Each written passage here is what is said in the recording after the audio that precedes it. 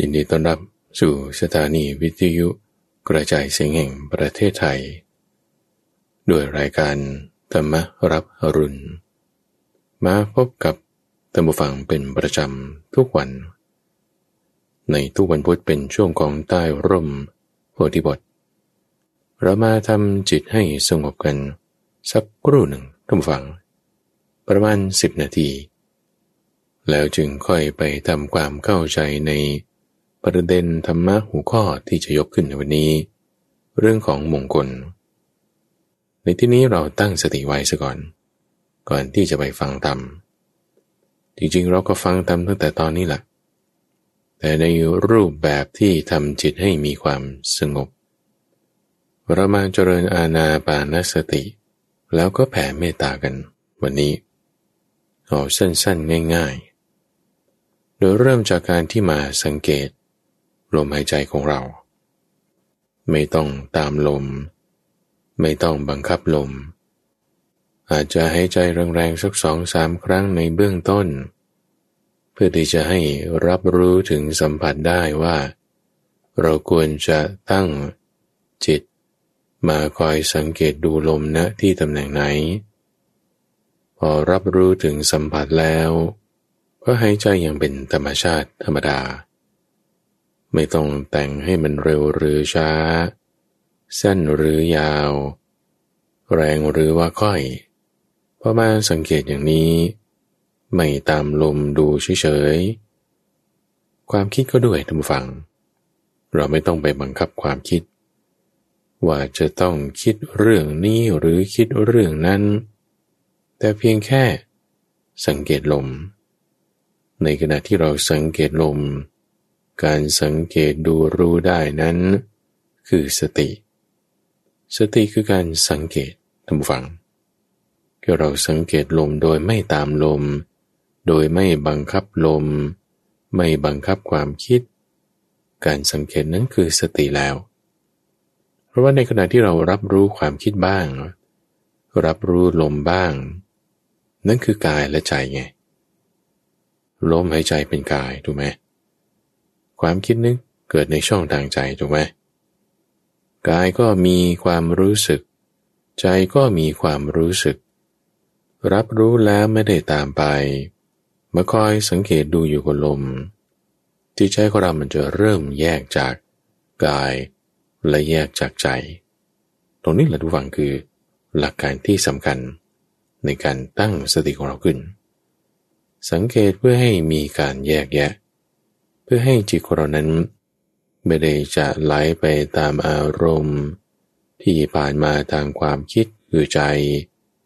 ไม่ได้จะให้จิตของเราไหลไปตามอารมณ์ที่ผ่านมาทางกายเป็นความรู้สึกต่างๆอย่างใดๆแต่ให้เอาจิตมาจดจ่อการจดจ่อนี่แหละทุกฝังเขาเรียกว่าฌานพอตั้งสติแล้วมันก็จึงเป็นฌานในที่นี้ทุกฝังเป็นคำทั่วๆไปคนไทยเรามักจะเอาไปใช้ตามบริบทในหนังสือวิสุทธิมรรคที่จะหมายถึงฌานนี่คือสมาธิขั้นลึกซึ้งแต่จริงๆถ้าดูตามหลักภาษาทุกฝั่งคำว่าฌานนี่คือการเอาใจจดจ่อทั่วๆไปนั่นแหละการที่เราเอาใจมาจดจ่ออยู่กับสิ่งใดสิ่งหนึ่งไม่ว่าจะเรื่องงานเรื่องการขับรถเรื่องการเดินทางการรับประทานอาหารนั่นจะเรียกว่าฌานเลยก็ได้ใช้คำนี้ได้เลยคือการเอาจิตมาจดจ่อการที่เราไม่ลืมเผลอหลงไปในเรื่องอื่นๆต่างๆอย่างใดๆความไม่ลืมความไม่เผลอเป็นสิ่งที่ตรงข้ามกับความเพลินความเผลอสิ่งที่ตรงข้ามกับความเพลินความเผลอหลงลืมไปก็คือสติไงไม่เผลอไม่เพลินก็คือมีสติไงทุกฝั่งพอเรามามีสติระลึกถึงลมหายใจจิตเรามันจึงจะค่อยมีความสงบระงับลงจึงจะเป็นสมาธิเป็นอารมณ์เดียวสติธรรมฟังจึงเป็นเหตุให้เกิดสัมมาสมาธิได้บุคคลที่มีสัมมาสติแล้ว จะทำสมาธิให้เกิดขึ้นได้นี่เป็นพุทธพจน์เวลาที่เราเอาจิตของเรามาระลึกถึงลมไม่ว่าจะอยู่ในอิริยาบถใดก็ตามท่านผู้ฟังบางท่านอยู่ในอิริยาบถนั่งบางท่านเดินบางท่านวิ่งออกกำลังกายกำลังขับรถหรือทำอิริยาบถใดๆให้รู้ลมหายใจได้เพราะว่าลมหายใจนั้นมันเป็นสิ่งที่เราหายใจอยู่ตลอดแล้วล่ะมันจะเป็นจังหวะของเขาไม่ต้องบังคับพอเราเอาจิตของเรามาจดจ่อตั้งสติไว้ใช้ลมหายใจเป็นเครื่องมือจิตจะมีความระงับลงการปรุงแต่งที่ระงับลงของทางจิตของทางกายก็คือมีจิตตสังขารระงับมีกายสังขารระงับทำให้รูปแบบที่จะออกมานั้นก็จะปรากฏในลักษณะที่ว่าลมหายใจเนี่ยมันแผ่วเบาลงหรือความคิดเนี่ยมันจะน้อยลงจนเหมือนไม่มีความคิดอะไรต่างๆเลยมันจะเป็นว่างๆโล่งๆไปมีบ้างก็อาจจะนิดๆหน่อยๆเล็กๆน้อยๆจางๆเบาๆลมหายใจบ้างความคิดบ้างนี่คือมันระงับละระงับตรงนี้เราประคับประคองรักษาเอาไว้ให้ดีเหมือนกับว่าเด็กน้อยที่เขานอนไปแล้วหลับไปแล้วอย่าไปปลุกให้เขาตื่นขึ้นมาอีกประคับประคองรักษาประคบประหงมรักษาเหมือนกับคนที่ถือหม้อที่ใส่น้ำมันงาเต็มจนถึงขอบปากหม้อถือไปเนี่ยจะคอยประคองอย่างดีไม่ให้มันหกเลยน้ำมันด้วยนะมันเป็นของแพงหกเนี่ยก็เสียดายเต็มปรีด้วยเหมือนกันจิตเนี่ยเป็นของมีกำลังถ้าปล่อยให้เรี่ยราดหกเลอะเทอะมันจะฟุ้งซ่านไม่สงบไม่เกิดประโยชน์แต่ให้มันมารวมกันไว้รักษาให้ดีพอจิตของเราเป็นสมาธิเป็นอารมณ์เดียวมากก็ตามน้อยก็ตามเป็นสมาธิชนิดที่มีความคิดหรือไม่มีความคิดก็ตามคราวนี้ให้เราตั้งจิตเอาไว้อันเป็นไปด้วยกับเมตตาจิตที่เป็นไปด้วยกับเมตตาเป็นอย่างไรท่านเปรียบไว้เหมือนกับมารดาที่พอลูกของตัวเองคลอดออกมาจากครรภ์ไม่ว่าจะเจ็บป่วยขนาดไหนแต่พอลูกน้อยมาอยู่ในอ้อมอกอ้อมกอดของแม่ความเจ็บปวดเนี่ยมันไม่ได้จะไปสนใจจุดนั้นเลยจิตใจเนี่ยจะกลับมีแต่ความเต็มเปี่ยมไปด้วยเมตตาปรารถนาความสุขความเจริญการอยู่ดีกินดีความเกษมแก่เด็กคนนี้โดยไม่มีจิตแม้สักหน่อยหนึ่งที่จะคิดอาฆาตคิดปองร้ายคิดให้เขาได้ไม่ดีไม่มีแม้สักเสี้ยวหนึ่งเลยนี่จิตตั้งไว้แบบนี้เปรียบเหมือนมารดารักลูกที่เกิดจากการของตนต่อให้ถูกทำร้ายมาจากการคลอดนะมันเจ็บเนี่ยแต่จิตที่จะคิดประทุษร้ายแม้นิดหนึ่งไม่มีพอเราตั้งจิตเอาไว้กับด้วยเมตตาแบบนี้ทุกวังใช้ตัวเราเป็นเสาอากาศในการที่จะส่งกระแสความรักความเมตตาแบบนี้ไปให้สรรพสัตว์ทั้งหลายเอากระดูกเราเอาใบหน้าเราเอาหลังเราเอาคอเราเอาตัวเราตั้งแต่ปลายเท้าจนถึงศีรษะให้เป็นเสาอากาศที่จะส่งกระแสความรักความเมตตานี้ไปยังสรรพสัตว์ทั้งหลายตนเปรียบไว้เหมือนกับเวลาคนที่มีกำลังแข็งแรงกล้ามเป็นมัดปอดใหญ่ๆเป่าสังวืดขึ้นเสียงสังเนี่ยก้องไปทุกทิศทุกทางทิศหลัก4ทิศเบื้องบนเบื้องล่างอีก2ทิศคือทิศเบื้องหน้าเบื้องขวาเบื้องหลังเบื้องซ้ายเบื้องบนและเบื้องล่างให้แผ่กระแสแห่งความรักความเมตตานี้ไปทุกทิศทางทุกสรรพสัตว์ จะเห็นได้หรือมองไม่เห็นจะตัวเล็กหรือตัวใหญ่จะอยู่ใกล้หรืออยู่ไกลจะมีกายหยาบหรือกายละเอียดเขาจะคิดดีกับเราหรือคิดไม่ดีกับเราเขาจะเป็นคนดีหรือคนชั่วไม่มีปัญหาไม่แคร์ไม่สนให้หมดให้แบบไม่มีหมดให้ไม่ต้องคิดว่าจะหมดให้ไม่ได้คิดว่าจะเว้นไกลให้แบบเต็มที่ไม่ต้องคิดว่าจะเผื่อหรือเหลือหรือขาดยังไงนี่คือจิตที่เป็นเมตตามันไม่มีหมดตามฝังให้ได้กับทุกคนทุกทิศทางแพ้ไปอีกด้วยจิตที่เป็นไปด้วยกับกรุณาจิตที่เป็นไปด้วยกับกรุณานั่นคือปรารถนาให้เขาพ้นจากความทุกข์เหมือนว่าถ้าเราจะลงมือฆ่าสัตว์ตัวใดตัวหนึ่งเช่นจะตบยุงหรือจะฆ่ามดจะลงมือแล้วตั้งใจเต็มที่เลยแต่จังหวะที่จะลงมือเนี่ยคิดว่าไม่ทำมันก็แล้วกันนะให้ยุงตัวนี้ให้มดตัวนี้อยู่ผาสุกซะให้เขาพ้นจากการถูกประหารนี้ซะจิตแบบนี้คือจิตที่มีกรุณาท่านผู้ฟังแพ้จิตที่มีกรุณาไปเอาตัวเราเป็นเสาอากาศอัดพลังแห่งความกรุณาแพ้ไปยังสรรพสัตว์ทั้งหลายในทิศเบื้องหน้าเบื้องขวาเบื้องหลังเบื้องซ้ายเบื้องบนและเบื้องล่างเหมือนคนเป่าสังเราจิตมีกรุณาแพ้ไปยังสรรพสัตว์ทั้งหลายเหล่านี้ใครที่กำลังมีทุกข์ขอให้เขาพ้นจากทุกข์จะเป็นทุกข์ที่รู้ได้เห็นได้หรือไม่เห็นก็ตามให้เขาพ้นจากความทุกข์นี้ยังต่อไปอีกท่านผู้ฟังให้ตั้งจิตไว้กันกับด้วยมุทิตาแล้วก็ด้วยอุเบกขามุทิตานั้นหมายถึงความที่เรายินดีพอใจในการที่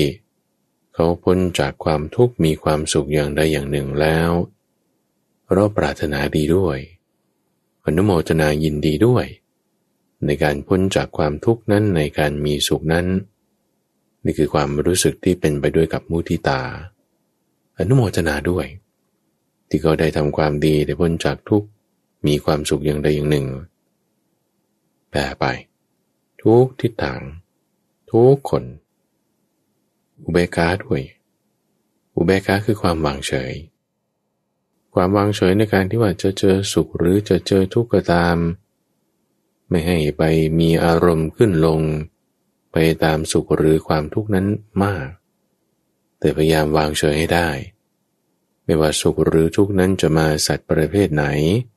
มาในทิศทางใดในช่องทางตาหรือหูจะหนักหรือจะเบาจะมาจากคนที่เรารักหรือเราเกลียด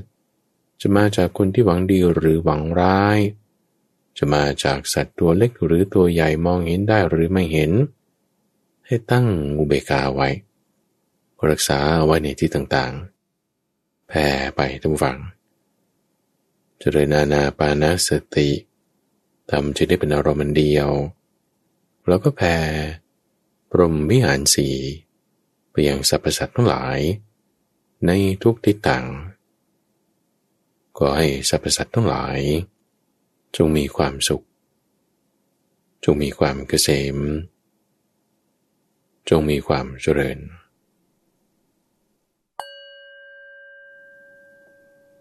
เอาล่ะท่านผู้ฟังหลังจากที่เราได้ทำจิตให้มีความสงบกันมาสักครู่หนึ่งตอนนี้ก็เป็นเวลาของหัวข้อแม่บทคือประเด็นธรรมะที่พระพุทธเจ้าท่านได้เคยยกขึ้นไม่ว่าจะปรารภเหตุการณ์อันใดอันหนึ่งจะเป็นคำถามสถานการณ์หรือแม้แต่ความปริวิตกคิดนึกของตัวท่านเองยกขึ้นมาแล้วก็มีการบัญญัติแต่งตั้งเปิดเผยชี้แจงแจกแจงอธิบายขยายความกันมาสืบทอดต่อมาข้าพเจ้าพระมหาไพบูลย์อภิปุณโญจากวัดป่าดอนหายโศก ได้อ่านทำความเข้าใจจุดไหนน่าจะเป็นประเด็นสนใจก็จึงจะนำมาเล่าให้ท่านผู้ฟังในช่วงของใต้ร่มโพธิบททุกวันพุธทางสถานีวิทยุกระจายเสียงแห่งประเทศไทยโดยรายการของเรานั้นก็จะแบ่งเป็น2ช่วงในช่วงแรกประมาณ5นาทีถึง15นาทีจะพานั่งสมาธิทำจิตให้มีความสงบไม่ต้องพูดพร่ำอะไรกันมาก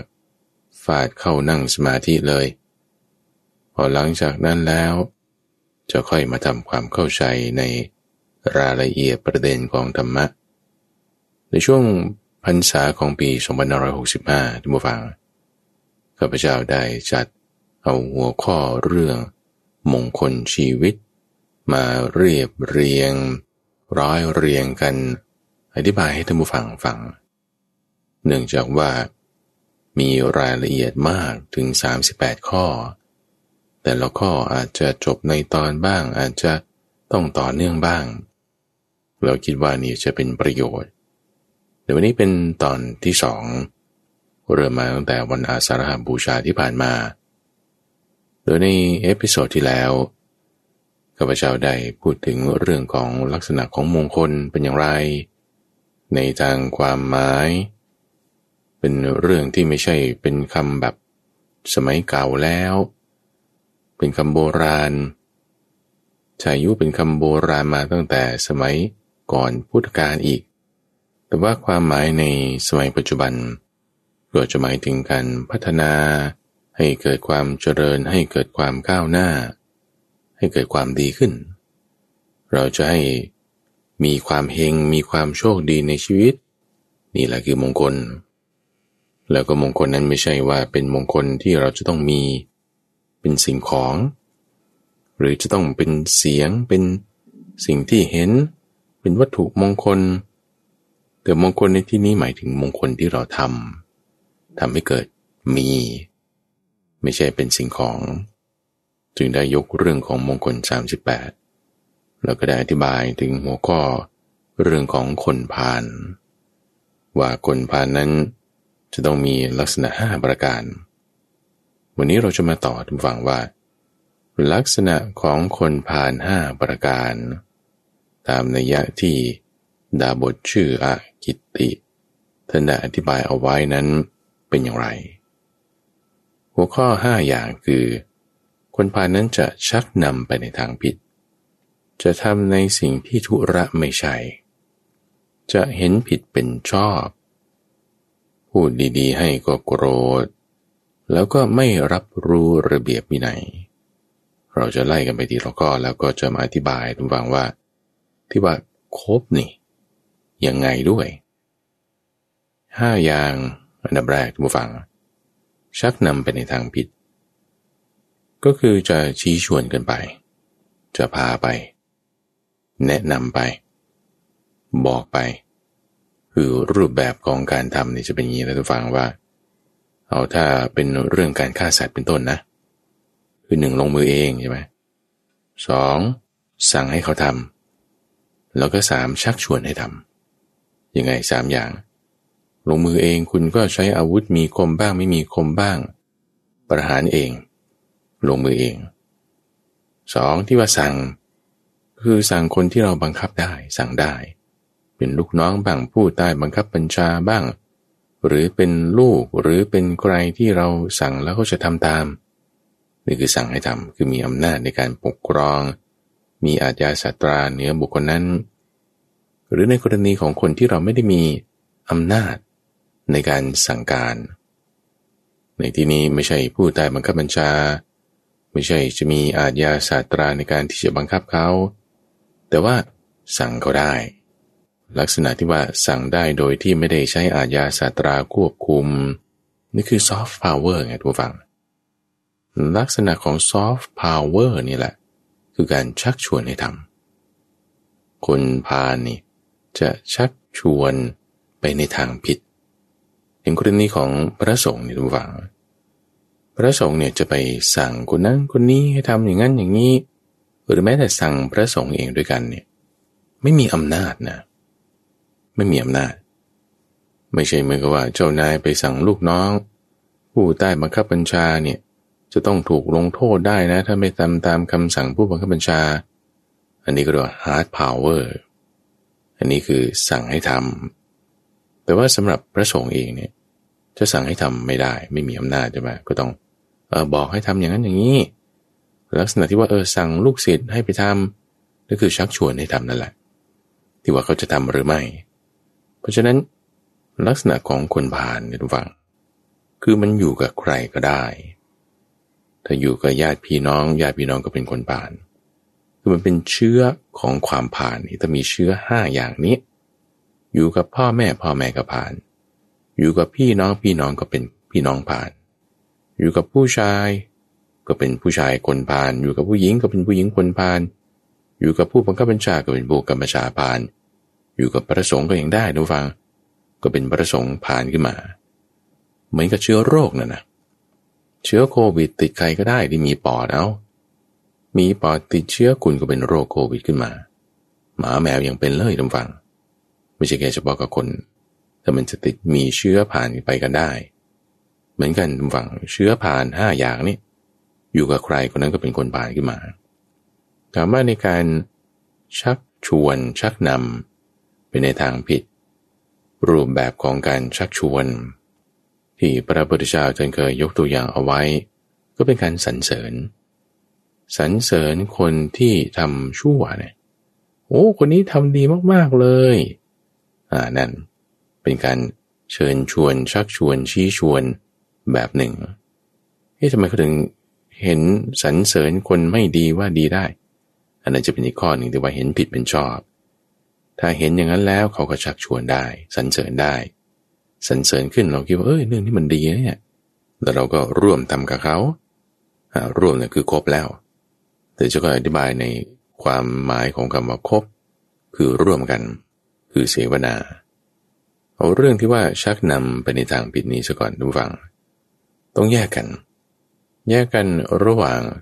การชักนำไปกับเจตนาที่ดีของเขาคือบางคนเนี่ยเขารักเรามีเจตนาดีกับเราหวังให้เรามีความสุขให้เรามีความสำเร็จแต่ว่าการชักนำไปในทางผิดมันคนละอย่างกันไงคลาสสิกเคสเลยทุกฟังพระเจ้าอาชาติศัตรูถูกชักชวนโดยพระเทวทัตในการที่ว่าเดี๋ยวฉันจะฆ่าพระพุทธเจ้าท่านก็ฆ่าพระเจ้าพิมพิสารไงคือเราจะได้มีความสุขท่านจะได้ขึ้นครองราชย์ฉันก็จะได้ขึ้นเป็นพระพุทธเจ้าท่านได้ครอบครองราชอาณาจักรเราก็ได้ครอบครองพุทธจักรกำจัดประมุขของฝ่ายตนนี่เราจะได้มีความสุขพระเทวทัตก็หวังความสุขให้กับพระเจ้าอาชาติศัตรูเพราะว่าพระเจ้าอาชาติศัตรูนั้นได้ให้ปัจจัย4เกียรติยศตำแหน่งอะไรกันกับพระเทวทัตคือพอตนมีลาภสักการะแล้วก็คิดว่าแหมพระราชานี่น่าจะได้ขึ้นครองราชย์เร็วๆจึงแนะนำอย่างนั้นแต่ว่าชักนำไปในทางผิดในทางที่ต้องฆ่าสัตว์ในทางที่ต้องปลงชีวิตคนอื่นนำซ้ำนะบอกการฆ่าไม่ควรไม่ใช่หรือเทวทัตนี่ยังแก้ต่างนะว่าลงมือเองไม่ควรแต่สั่งเอาก็ได้นี่สั่งเอาก็ไม่ควรไม่ใช่หรือคือความรู้สึกผิดชอบชั่วดีของพระเจ้าอาชาติศัตรูยังมีอยู่นะก็ไม่ต้องทำอย่างนั้นก็ขังไว้ให้ตายไปเองแนะนำอย่างนั้นอีกตำฝังการแนะนำอย่างนั้นเนี่ยไม่ใช่ว่าบังคับพระราชาได้ไงไม่ได้แต่ว่าแนะนำไปในทางไม่ดีทีนี้เรามาดูฝั่งตรงกันข้ามก็ได้นะทุกฝั่ง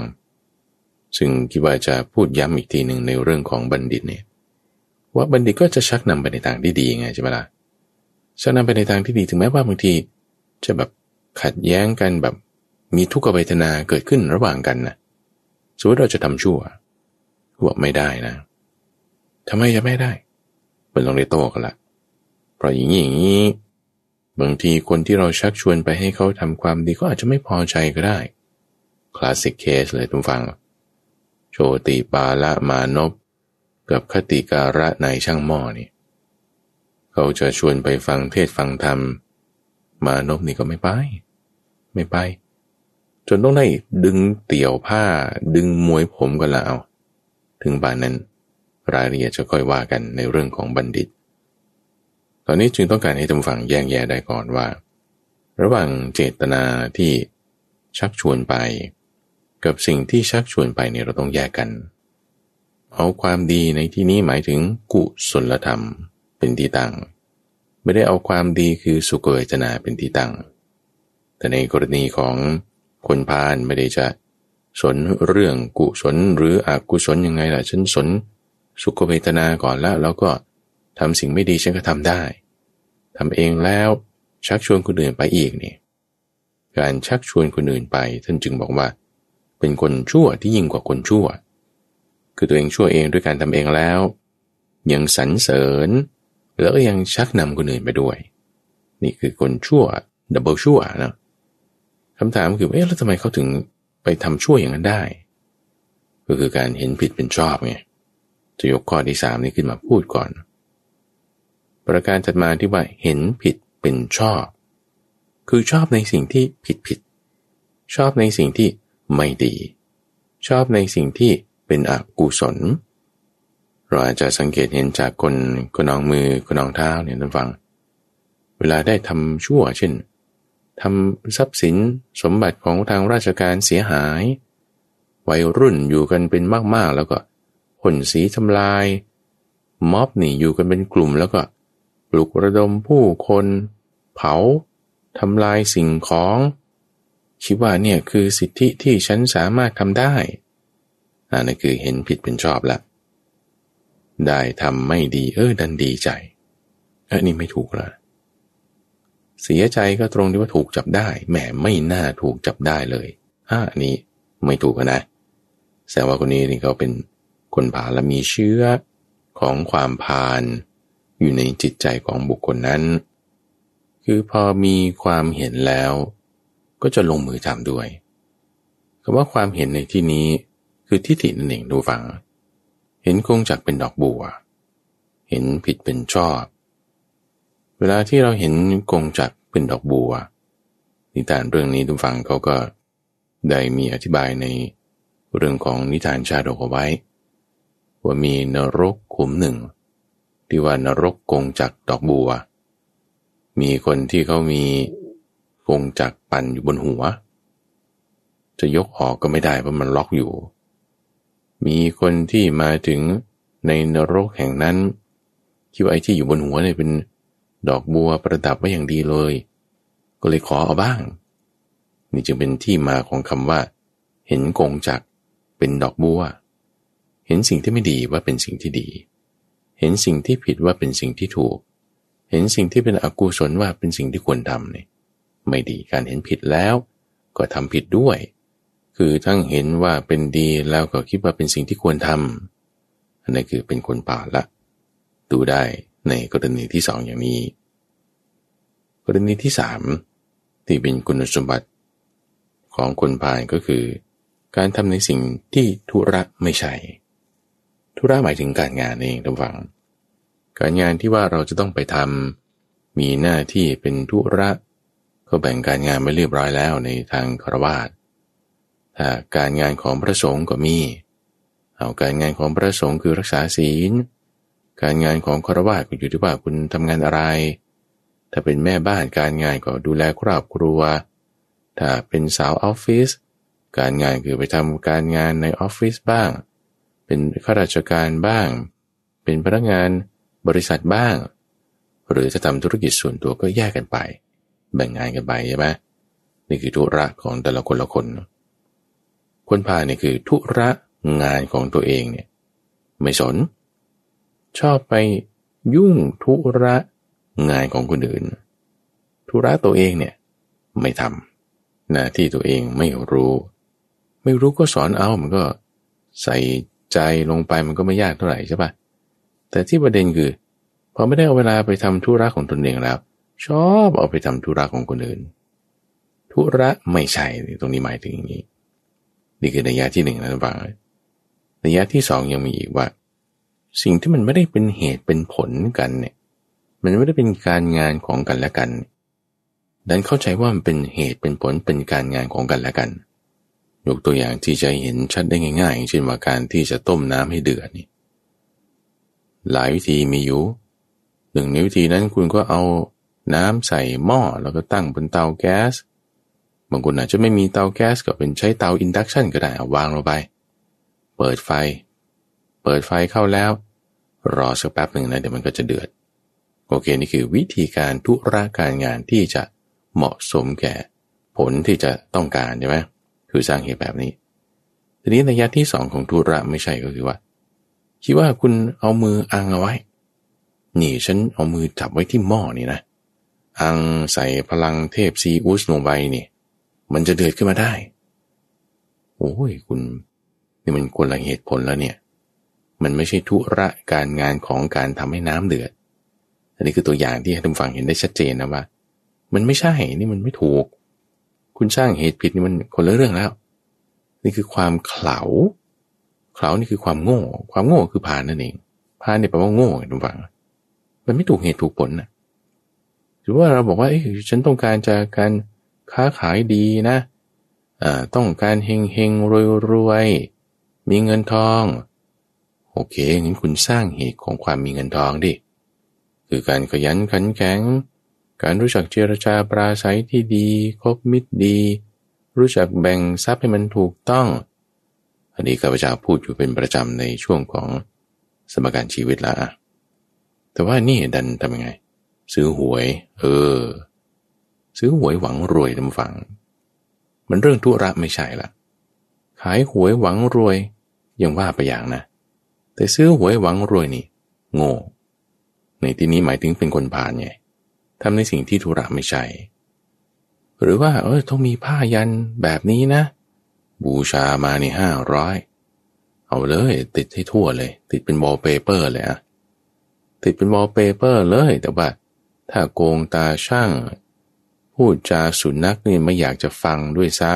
ำมันจะขายของได้ไหมมันขายดีไหมต่อให้ติดผ้ายันเป็นวอลเปเปอร์เลยนี่ธุระไม่ใช่ทุกฝัง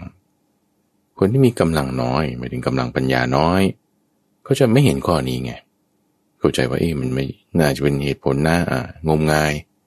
เรื่องงมงายทั้งหลายแหล่ในฝังคือเป็นลักษณะของคนพาลคือคนโง่คือลักษณะที่ว่าธุระไม่ใช่แต่คิดว่ามันใช่ธุระของมันงานที่มันควรจะต้องทำเป็นเหตุผลของเขาไม่เห็นไม่เข้าใจแต่ว่าไอ้ที่ไม่ใช่เหตุผลของเขาดันเข้าใจดีมีนิทานเรื่องหนึ่งทุกฟังอันนี้ที่ว่ามาในนิทานธรรมบทเขาพูดถึงว่ามีเศรษฐีคนหนึ่งที่มีเรือกสวนไรนาทำการปลูกข้าวแล้วก็ขายเป็นคนที่มั่งมีร่ำรวยแต่ละฤดูกาลเนี่ยก็จะมีเจ้าหน้าที่คือคนงานในการทำกิจต่างๆไล่ไปตั้งแต่สัตว์เลี้ยงคือวัวควายไว้เทียมคันไถสำหรับไถนามีคนไถนาที่จะควบคุมดูแลวัวควายพวกนี้ให้มันทำงานของมันไปมีพนักงานดำนา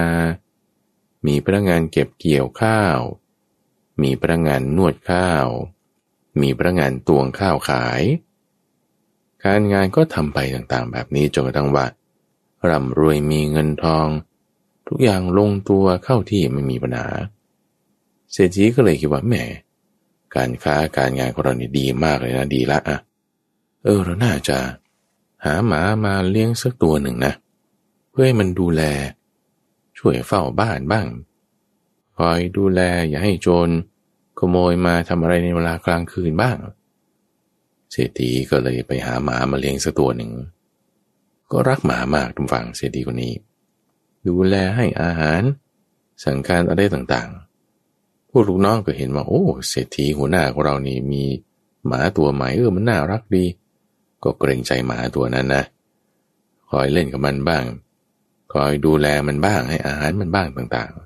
ๆพอมาอยู่ปีหนึ่งทุกฝั่งเกิดว่ารายได้ที่เกิดจากการขายข้าวเนี่ยทำไมมันลดลงอย่างน่าใจหายเลยนะฟังเศรษฐีก็เลยคิดว่าทำไมมันเป็นอย่างนี้ ราคาข้าวก็คงเดิมจำนวนคนก็เท่าเดิมแปลงนาก็มีเหมือนเดิมนะทำไมยอดขายลดลงจึงเรียกคนตวงข้าวขายนี่มาเลยนี่แกโกงใช่ไหมทำยังไงทำไมยอดขายข้าวได้ลดลงอย่างนี้คนตวงข้าวเขาบอกนายก็มีข้าวมาเท่านี้ผมก็ขายเท่านี้ดูบัญชีก็ได้นายเอาบัญชีมาตรวจตราดูเฮ้ยทำไมปริมาณข้าวลดลงดีนะเนี่ยแกทำบัญชีไว้ไม่งั้นจะเอาผิดแกแน่ทำไมปริมาณข้าวลดลงคนตวงข้าวว่าก็พวกนวดข้าวเนี่ยส่งข้าวมาแค่นี้ผมก็ขายหมดแล้วเงินก็อยู่ที่นี่ครบเป๊ะทุกบาททุกสตางค์นายลองไปถามพวกคนนวดข้าวดูทำไมส่งข้าวมาแค่นี้เศรษฐีก็ไปถามพวกนวดข้าวทุกฝั่งไปถามพวกนวดข้าวนี่นวดยังไงทำไมข้าวถึงส่งเขาแค่นี้เอ้านายดูสิในโกดังอ่ะมีข้าวแค่นี้พวกเก็บเกี่ยวส่งมาแค่นี้ผมก็นวดหมดแล้วผมก็ส่งเข้าคลังนี่นายดูบัญชีก็ได้รับมาเท่านี้มัดนวดออกมาเท่านี้กิโลส่งเข้าคลังหมดแล้วครับนายมันจะเป็นไปได้ไงไหนเอามาตรวจดูพวกนี้โกงหรือเปล่าทำตกหล่นที่ไหนหรือไม่ยักยอกหรือเปล่านี่ไม่เลยครับนายดูรายการต่างๆเข้าเท่านี้ออกเท่านี้ตาช่างเราก็ไม่ได้มีปัญหานะร้านเราก็เท่าเดิมแต่ทำไมเขาเก็บเกี่ยวมาได้น้อยผมก็ไม่รู้เหมือนกันนี่ผมยังงงอยู่เก็บเกี่ยวมาเท่าไหร่ผมก็ส่งนวดออกหมดเก็บเข้ายุ้งฉางหมดครับนายไหนเรียกพวกเก็บเกี่ยวมาสิพวกเก็บเกี่ยวก็มาเลยเก็บเกี่ยวยังไงทำไมถึงผลผลิตลดลงทำรั่วไหลหรือเปล่าพวกเก็บเกี่ยวก็บอกว่าโธ่นายผมเก็บเกี่ยวทุกแปลงนะแปลงไหนที่มีข้าวนี่ผมเก็บเกี่ยวหมดแต่มันมีบางแปลงนี่มันไม่ได้ดำผมก็ไม่เข้าใจว่าไอ้พวกดำนาเนี่ยทำไมมันถึงไม่ดำนาแปลงนั้นเมื่อก่อนก็ดำอยู่แต่ว่าปีนี้ไม่ดำก็ไม่จะไปเกี่ยวได้ไงครับนายไหนดูสิโกงหรือเปล่าพวกนี้เกี่ยวข้าวมาแล้วยักยอกไว้เองไม่เลยครับนายนี่ดูสิพื้นที่ตรงนี้ไปดูที่นาตรงนั้นไม่ได้ดำจริงๆแฮะเป็นนาว่างๆอยู่ไอ้พวกดำนานี่ทำไมขี้เกียจไม่ทำงานทำการกินข้าวเสียข้าวสุกจริงๆเลยเรียกพวกพนักงานดำนามาสอบถามดูนายมันไม่ใช่ว่าผมไม่อยากจะดำนะผมอยากจะดำนาอยู่แต่ว่าเขาไม่ได้ไถก็ไม่ได้ไถมันจะไปดำได้ไงครับนายทำไมไม่ได้ไถเรียกพวกไถนามาดูสิโถนายถ้าบอกว่าไถนะผมก็ดำให้มันไม่ได้ยากอะไรเราทำมาตั้งเยอะตรงนี้มันขาดไปหน่อยเรียกพวกไถนามาถามดูพวกไถนาก็มาทำไมไม่ไถเศรษฐีถามนายครับบัวนายเนี่ยมันไม่มีแรงจะดันมันให้มันไถมันไม่ไปนะมันไถได้แค่นี้3-4พื้นที่สุดท้ายเนี่ยมันไม่ยอมไถครับทำไมมันไม่ไถวัวเนี่ยพวกเจ้าเลี้ยงดูมันยังไงแม่กินหญ้าเหรอหญ้าเนี่ยผมก็หามาแล้วเนี่ยมันอยู่นี่ลองไปดูสิวัวมันเป็นยังไงจะไปคุยกับวัวมันก็ไม่คุยด้วยใช่ไหมก็ไปดูที่คอกมันทุกฝั่งไปดูที่คอกมันเนี่ยปรากฏว่าหมาของเศรษฐีนั้นไปอยู่ที่คอกวัวมันไปออกลูกที่นั่นทุกฝั่ง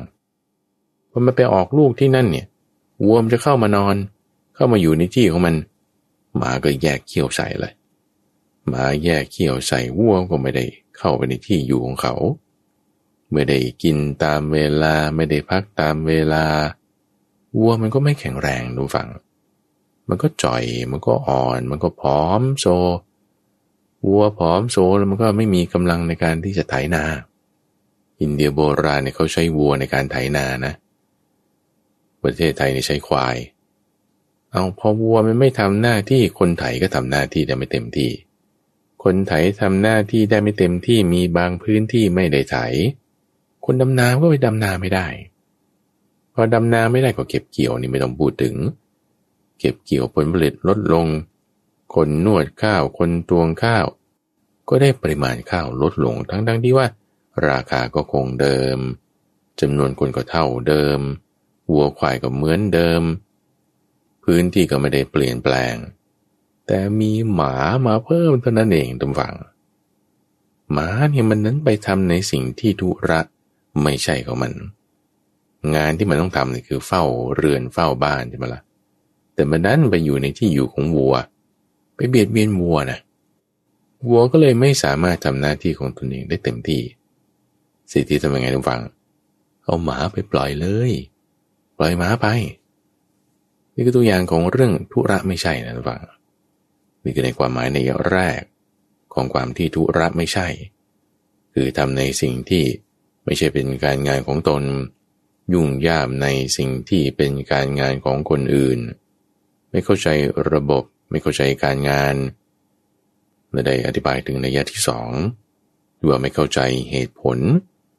ของความที่จะสำเร็จผลต้องใช้เหตุยังไงไม่เข้าใจในสิ่งที่เป็นธุระนั้น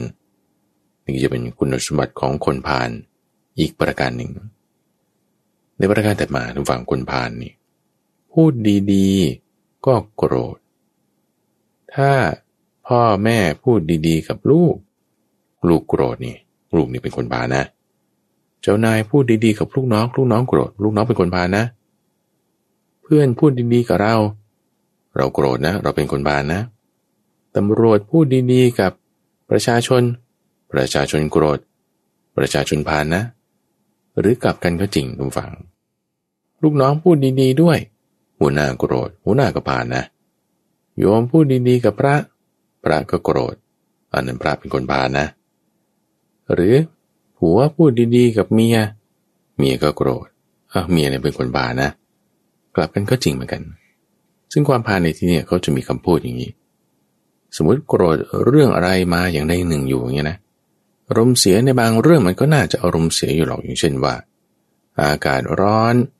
รถติดหรือสิ่งที่เราคาดหวังไว้มันไม่ได้ตามที่เราต้องการบางทีเราก็อารมณ์เสียใช่ไหมโกรธขึ้นมาโอเคนี่พอฟังดูมีเหตุผลนะคือพอฟังได้ว่าโอ้ถูกทำร้ายขนาดนี้โอ้ถ้าเก็บความโกรธไว้ได้นี่คุณมีความอดทนมากเลยอันนี้คือคนที่จะมีความอดทนเป็นหนึ่งในคุณสมบัติของคนดีเป็นมงคลนั่นเป็นผู้ที่มีความอดทนเนี่ยนะแต่ว่าถ้าความอดทนเรายังไม่มีบางทีเราถูกกระตุ้นถูกด่ามากมายเราก็โกรธใช่ปะล่ะอันนี้แบบโกรธโอเคนะพอได้นะทีนี้พอเราโกรธเรื่องนั้นๆมาแล้วก็เลยเป็นแบบว่าความโกรธแบบสามัญมีภาษาอันเป็นที่ตั้งแห่งความไม่น่าพอใจก็มีความไม่น่าพอใจเกิดขึ้นโอเคอันนี้เอาจะยังพอว่าเป็นธรรมดานะโอเคทีนี้พอเรื่องไม่ธรรมดาคือว่าพอเรามีความโกรธเรื่องอะไรอย่างใดอยู่แล้วแล้วคนอื่นมาพูดดีๆกับเราในเรื่องอื่นอย่างเงี้ยแล้วเราก็เลยพาลโกรธเขาก็จะหมายความว่าพาลโกรธเขาเนี่ยหมายถึงอย่างนี้หมายถึงว่าเรื่องนี้ที่เขาพูดดีๆด้วยแต่เราดันมีความโกรธเรื่องอื่นอยู่แล้วดันดึงให้มาเกี่ยวข้องกันนี่เป็นวิสามัญคือไม่ใช่ปกติคุณโกรธโดยไม่ใช่เรื่องที่ปกติคุณควรจะโกรธเขาพูดดีๆด้วยแต่คุณนั้นโกรธแสดงว่าคุณพาลเอาเรื่องอื่นมาเกี่ยวข้องคนพาลนี่ก็จึงพูดดีๆให้ก็โกรธไงไม่ดีไงนี่เป็นลักษณะของคนพาลคือพาลเอาเรื่องอื่นมาปนกันฟังไปพูดไปเหมือนเข้าตัวไงป่ะทุกฝั่งคือบางทีผู้พูดเองก็อาจจะเป็นคนพาลก็ได้หรือท่านผู้ฟังเองก็อาจจะเป็นคนพาลก็ได้แต่ว่าที่พูดเนี่ยคือเพื่อที่ว่าตรงไหนมันคันเนี่ยเราจะเกาให้มันถูกที่ตรงนั้นตรงไหนมันเป็นแผลเราจะใส่ยาให้ถูกที่ตรงนั้นแต่การใส่ยาเราไม่ใช่บอกว่าไปขยี้เกาจนกระทั่งเวอะหวะขึ้นมาแต่ประคับประคองเอาและใส่ยาเอาให้มันเย็นให้มันหายเราจึงต้องมีการสะกิดให้มันถูกจุดเพื่อที่ถูกจุดแล้วเรารู้ถึงจุดที่ไม่ดีเราก็แก้ไขเอามันก็จะดีขึ้นมาอย่างผัวเนี่ยพูดกับเมียดันดึงเอาเรื่องอดีตที่ผ่านมาแล้วบ้างคาดหวังเรื่องที่ยังไม่มาถึงบ้างพาลโกรธผัวเราพูดเรื่องนี้กันอยู่นะว่าจะไปกินข้าวที่ไหนดีเดินพูดถึงคราวที่แล้วว่าไปเจอกิ๊กอยู่ที่นั่นที่นี่ มันไปเรื่องนั้นได้ไงเนี่ยโกรธผัวขึ้นมานี่เมียเป็นคนพาลซึ่งนี่ก็ต้องว่ากันต่อไปอีกว่าทำไมผัวไปมีกิ๊กผัวก็พาลเหมือนกันนะนี่มันจะค่อยคลี่คลายต่อไปต้องฟังในมงคลทั้ง38ข้อว่าเรื่องของบูชาก็มีเรื่องของความอดทนก็มีเรื่องของหน้าที่ต่อภรรยาสามีลูกคนในครอบครัวก็มีจะค่อยว่ากันเป็นขั้นเป็นตอนคือลักษณะของมงคลอย่างที่ได้กริ่นนำไปเมื่อเอพิโซดที่แล้วตอนแรกทุกฟังว่ามันจะเป็นตามลำดับขั้นเป็นเหมือนบันไดขึ้นไปเบื้องต้นเบื้องแรกเอากว้างๆง่ายๆก่อน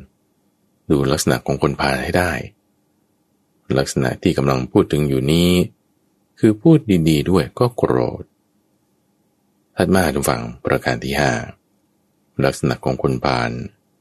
คือการไม่รับรู้ระเบียบวินัยเนี่ยไม่แค่ไม่มีเอาคำว่าวินัยทุกฝั่งหมายถึงเครื่องนำไปนี่คือถ้าแปลตามรูปศัพท์เดิมนะก็คือข้อที่จะเป็นแนวบังคับให้เป็นแนวทางให้พาไปถึงจุดใดจุดหนึ่งเช่นทหารต้องมีระเบียบวินัยทหารคือพลเรือนนั่นแหละเอามาฝึกวินัยคุณก็เป็นทหารขึ้นมาเครื่องนำให้เกิดความเป็นทหารมีความเข้มแข็งนั่นคือวินัยทหารจึงเป็นผู้มีระเบียบวินัยเป็นต้นพระสงฆ์ล่ะศีลไงศีลนี่ทำให้เป็นพระสงฆ์ศีลก็คือวินัยจะเป็นทางที่จะไปสู่ความเป็นอย่างใดอย่างหนึ่งทีนี้ถ้าบอกว่าไม่เอาวินัย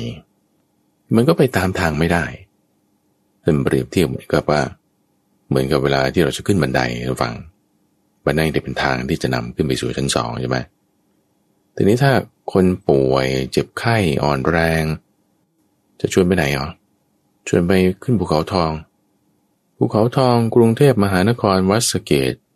ขึ้นบันไดไปนี่ต้อง344ขั้นโอ้ไม่ไหวหรอกยายไม่ไหวไม่ไปไม่เอา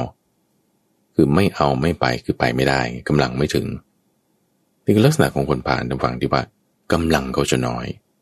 กำลังจิตภาละนี่แปลว่าอ่อนแอก็ได้แปลว่าเยาว์ก็ได้คือน้อยกำลังของคนเนี่ยจะมีอยู่3ลักษณะกำลังกายใช่ไหมนี่ก็ส่วนหนึ่งกำลังความรู้นี่ก็ส่วนที่2แล้วก็กำลังความดีคนที่ถ้ามีกำลังในการทำความดีน้อยบางทีก็พยายามจะชดเชยกำลังข้อนี้โดยการเพิ่มกำลังกายเอาเราก็จึงจะเห็นคนที่เป็นอันธพาลนักเลงหัวไม้พวกเนี้ยจะไม่ค่อยชอบรักษาระเบียบวินัยคือมีกำลังความดีน้อยจึงทำให้ไปเพิ่มกำลังเรื่องของกำลังกายลงมือทำร้ายเนี่ยก็จึงคิดว่าพวกอันธพาลมีกำลังมากแต่จริงๆไม่ใช่กำลังกายมากอยู่แต่กำลังความดีกำลังปัญญาน้อยไงคนที่มีกำลังปัญญานี่สามารถที่จะควบคุมคนที่มีกำลังกายได้คนที่มีกำลังความดีสามารถที่จะเอาชนะคนที่มีกำลังปัญญาได้เพราะว่าถ้ามีกำลังปัญญาแล้วทำความไม่ดีอันนั้นคือยังเป็นพาลอยู่พาลก็คือมีกำลังน้อยยังอ่อนอยู่ยังโง่อยู่หนึ่งในประเด็นนั้นก็คือการไม่รู้ระเบียบวินัยว่าถ้าทำไปตามทางนี้แล้วมันจะไปดีได้คิดว่าจะไปหาทางอื่นทางลัดทางสั้นทางตรงแต่ถ้าทางนั้นเป็นทางไม่ดีนั่นคือพาลแล้วคนที่ไม่รู้ระเบียบคือพูดภาษาคนรู้อยู่นะแต่ว่าไม่ทำไงนี่คือไม่รู้ระเบียบไม่รับรู้แล้วก็ที่จะทำตามแต่ชอบอะไรที่มันผิดระเบียบเนี่ยชอบอันนั้นคือเป็นพาลนี่คือประการที่5อันนี้ก็จะครบถ้วนแล้วทุกฝั่งลักษณะของคนพาลเราว่ากันไปได้มาตั้งแต่ที่เป็นพุทธพจน์ในความที่คุณสมบัติ3อย่างพูดคิดแล้วก็กระทำทางกายเป็นในทางอกุศลนั่นคือพาลนัยยะที่2เรื่องของอกิตติดาบทว่าจะมีการชักนำไปในทางที่ผิดทำในสิ่งที่ทุระไม่ใช่เห็นผิดเป็นชอบพูดดีๆก็โกรธไม่รับรู้ระเบียบวินัยนี่5ประการนัยยะที่2ว่ากันไปแล้วต่อมาคือการคบกับคนพาลนี่ ยังไงถึงเรียกว่าคบคบในที่นี้ท่านแปลมาจากศัพท์เดิมใช้คำว่าเสวนาคำว่าเสวนาหมายถึงซ่องเสพท่านผู้ฟังเรามาเปรียบเทียบกับคำว่าใกล้แล้วกันคบกับใกล้เนี่ยไม่เหมือนกันนะอย่างเช่นคนที่ต้องไปใกล้อยู่กับคนพาลสมมุติว่าถ้าเรานี่คือสมมตินะว่าคนติดคุกเป็นคนพาลนะสมมตินะคือไม่ได้หมายความว่าคนติดคุกทุกคนเป็นคนพาลจริงๆคนอยู่นอกคุกทุกคนไม่ใช่คนพาลไม่ใช่งั้นนะนี่คือยกตัวอย่างเฉยๆเป็นกรณีศึกษาเปรียบเทียบว่าเอาถ้าผู้คุมคุณต้องไปทำงานในคุกคุณต้องอยู่ใกล้ชิดกับคนคุกให้การอยู่แบบนี้ไม่ใช่ว่าคบกับคนพาลนะหรือเปรียบเทียบกับหมอหมอต้องรักษาคนไข้ก็โธ่อย่างช่วงที่โควิดหนักๆอย่างเงี้ยคนที่อยู่ฟรอนต์ไลน์พยาบาลหมอที่ต้องอยู่ใกล้ชิดกับผู้ติดเชื้อตัวเองไม่ติดเชื้อนะแต่ต้องอยู่ใกล้ชิดกับผู้ติดเชื้อคืออยู่ใกล้กันแบบเนี้ยไม่ถือว่าเป็นการซ่องเสพคือใกล้กันอยู่แต่ไม่ใช่คบไงเปรียบเทียบกลับมาในเรื่องของพาลบางทีบางครั้งเราต้องอยู่ใกล้คนพาลแต่ไม่ได้หมายความว่าเราคบกับคนพาลคำว่าใกล้กันในศัพท์ภาษาบาลีท่านใช้คำว่าปริยุปาสนะคือใกล้กันแต่คบกันนี่ท่านใช้มาจากคำว่าเสวนาหมายถึงต้องร่วมกันผสมกันให้มันเข้ากันเสวนาเสพคบมีสาชีพคือมีลักษณะการพูดคุยการเข้ากันได้มีการกระทำที่เหมือนกันทีนี้ว่าการใกล้กันกับคนพาลเหมือนหมอไปรักษาโรคโควิดเนี่ยตัวเองไม่ได้เป็นเนี่ยแต่จะไปใกล้ต้องระวังเต็มที่เพราะไม่งั้นคุณติดมาได้ง่ายๆเช่นเดียวกันว่าเวลาเราเข้าไปใกล้คนพาลคือเราไม่ได้คบด้วยหรอกแต่ว่าเราแค่ไปใกล้เฉยๆบางทีก็เป็นพ่อเป็นแม่เราเป็นเพื่อนเราเป็นญาติพี่น้องเราเป็นผู้บังคับบัญชาเราเป็นลูกน้องเราบางทีมันต้องใกล้กันนะแต่ถ้าใกล้กันแล้วระวังอันตรายในความที่ว่าเชื้อพาลมันจะติดมาได้ถ้าเราไปเสพคบร่วมกันคือเอาความคิดของเขามาสนับสนุนความคิดของเขาในส่วนที่มันไม่ดีนั้นหรือว่าแบบมีคิดไปในแนวเดียวกันเนี่ยเรากลายเป็นคนพาลไปเลยใช่ไหมล่ะไม่ดีเพราะฉะนั้นต้องระวังแล้วคบคืออะไรในที่นี้ก็คือมีอยู่3ส่วนด้วยกันคือการร่วมกันก็มาร่วมกันในที่นี้หมายถึงร่วมงานกันไปเที่ยวด้วยกันร่วมสุขร่วมทุกข์กันร่วมความคิดกันร่วมพรรคเดียวกันร่วมไปในทำสิ่งใดสิ่งหนึ่งด้วยกันคืออันนี้ก็คือหมายถึงการใกล้กันนั่นแหละแต่หมายถึงเอานัยยะที่เล็งเห็นถึงเรื่องของใจหรือที่ว่าไปใกล้กันเนี่ยเพราะว่าใจใกล้กันนั่นคือซ่องเสพกันละคือเสวนากันละคือคบกันละนัยยะที่1คือการร่วมแบบนี้อย่างที่ว่านะต้องแยกเรื่องใกล้กันกับคบกันบางทีร่วมกันแบบว่าร่วมงานกันนะแต่ไม่ใช่ว่าไปใจลงเล่นด้วยกับเขาต้องแยกให้ชัดเจนนี่คือประการที่1ร่วม2รับรองว่าสิ่งที่คุณทำนั้นน่ะโอเคถูกดีเห็นด้วย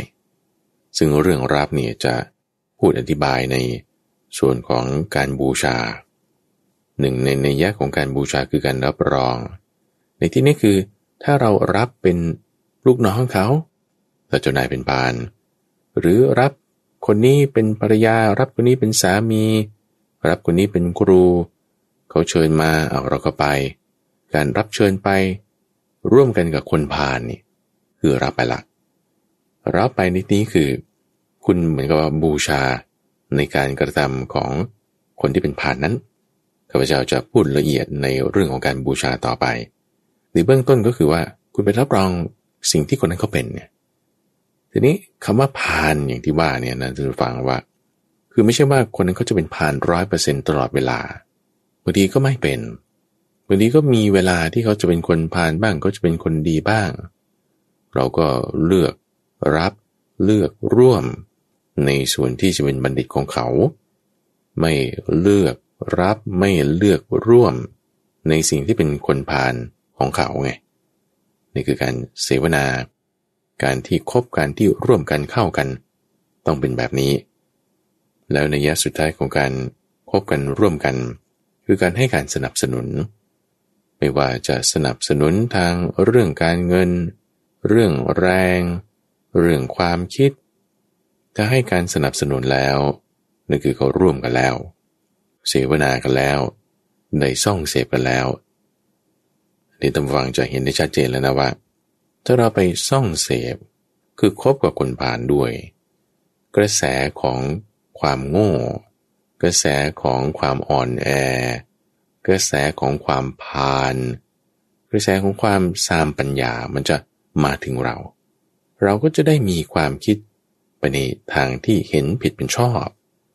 มีความคิดในการที่จะพาลเรื่องที่ดีๆก็โกรธทำในสิ่งที่มันไม่ใช่ตรงตามเหตุผลธุระของมันนอกจากตัวเองทำความผิดแล้วยังจะชักชวนชักนำคนอื่นไปในการทำความผิดด้วยมันไม่ดีเลยเราก็ยังจะทำให้คิดเป็นในแนวที่ไม่เป็นระเบียบวินัยพูดคิดแล้วก็ทำไปในทางที่เป็นอกุศลได้การคบเนี่ยมันจึงมีข้อเสียแบบนี้เราจะเลือกไม่คบก็ต้องดูก่อนว่าใครคือพาลใครคือไม่พาลแล้วพอรู้ว่าใครพาลไม่พาลแล้วก็ต้องเลือกต่อให้ถูกว่าจะคบหรือจะไม่คบคำว่าไม่คบไม่ใช่หมายถึงไม่เข้าใกล้ไม่ใช่หมายถึงว่าจะต้องไม่ทำงานร่วมกันเลยแต่ว่าสามารถทำงานได้อยู่พูดคุยได้อยู่ใกล้กันได้อยู่แต่ต้องมีความระมัดระวังนี่คือจะเป็นหัวข้อเรื่องของอเสวนากับคนพาลคือไม่เสวนากับคนพาลนั่นเองท่านมาทุกฟังเวลาเรายังเหลือนิดหนึ่งนะเรามาพูดถึงประเด็นเรื่องของบัณฑิตกันว่าคบบัณฑิตดูยังไงพุทธพจน์มีอยู่3อย่างตรงกันข้ามกันกับเรื่องของคนพาลคนพาลมักจะคิดพูดและทำในสิ่งที่ไม่ดีเป็นอกุศลบัณฑิตจึงมีลักษณะว่าพูดคิดและทำไปในทางความดีไปในทางกุศลนี่คือลักษณะของบัณฑิตเอาไว้คร่าวๆแค่นี้ระหว่างในสัปดาห์หน้าเราจะมาพูดกันต่อถึงคุณสมบัติของบัณฑิตว่าบัณฑิตคือผู้ฉลาดมีปัญญานั้นดูยังไง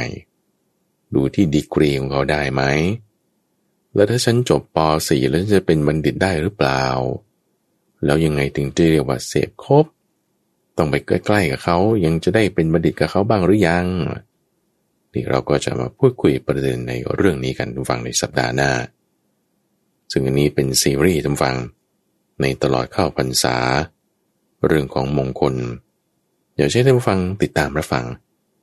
ซึ่งเนื้อหาเนี่ยมันก็จบในตัวของแต่ละเอพิโซดแต่ละตอนอยู่แล้วล่ะแล้วก็ที่อยากจะชักชวนเชิญชวนท่านผู้ฟังก็คือว่าถ้าเพิ่งมาฟังตอนนี้เป็นตอนแรกก็จะชักชวนว่าฟังตอนต่อไปด้วยเอพิโซดต่อไปจะเป็นเรื่องของบัณฑิตหรือถ้าฟังตอนนี้ตอนแรกแล้วตอนก่อนยังไม่ได้ฟังก็ติดตามไปฟังตอนก่อนด้วยแต่เพื่อให้ความรู้ของเรามันครบถ้วนกว้างขวางขึ้นมาในช่วงของใต้ร่มโพธิบทนั้นจะมาพบกับท่านผู้ฟังเป็นประจำในทุกวันพุธตั้งแต่เวลา 5:00 ถึง 6:00 น.ทั้งสถานีวิทยุกระจายเสียงแห่งประเทศไทยท่านผู้ฟังสามารถติดตามรับฟังได้ในเครือข่ายของกรมประชาสัมพันธ์ในช่วงเวลาต่างๆหรือว่าที่ในระบบพอดแคสต์ก็ได้ในเครื่องเล่นที่มีแอปพลิเคชันเสิร์ชจากคำว่าดอนหายโศกหรือว่าจากที่เว็บไซต์ donhaisok.co donhaisok.co ข้าพเจ้าพระมหาไพบูลย์อภิปุณโญจากวัดป่าดอนหายโศกพบกันใหม่ในวันพรุ่งนี้เจริญพร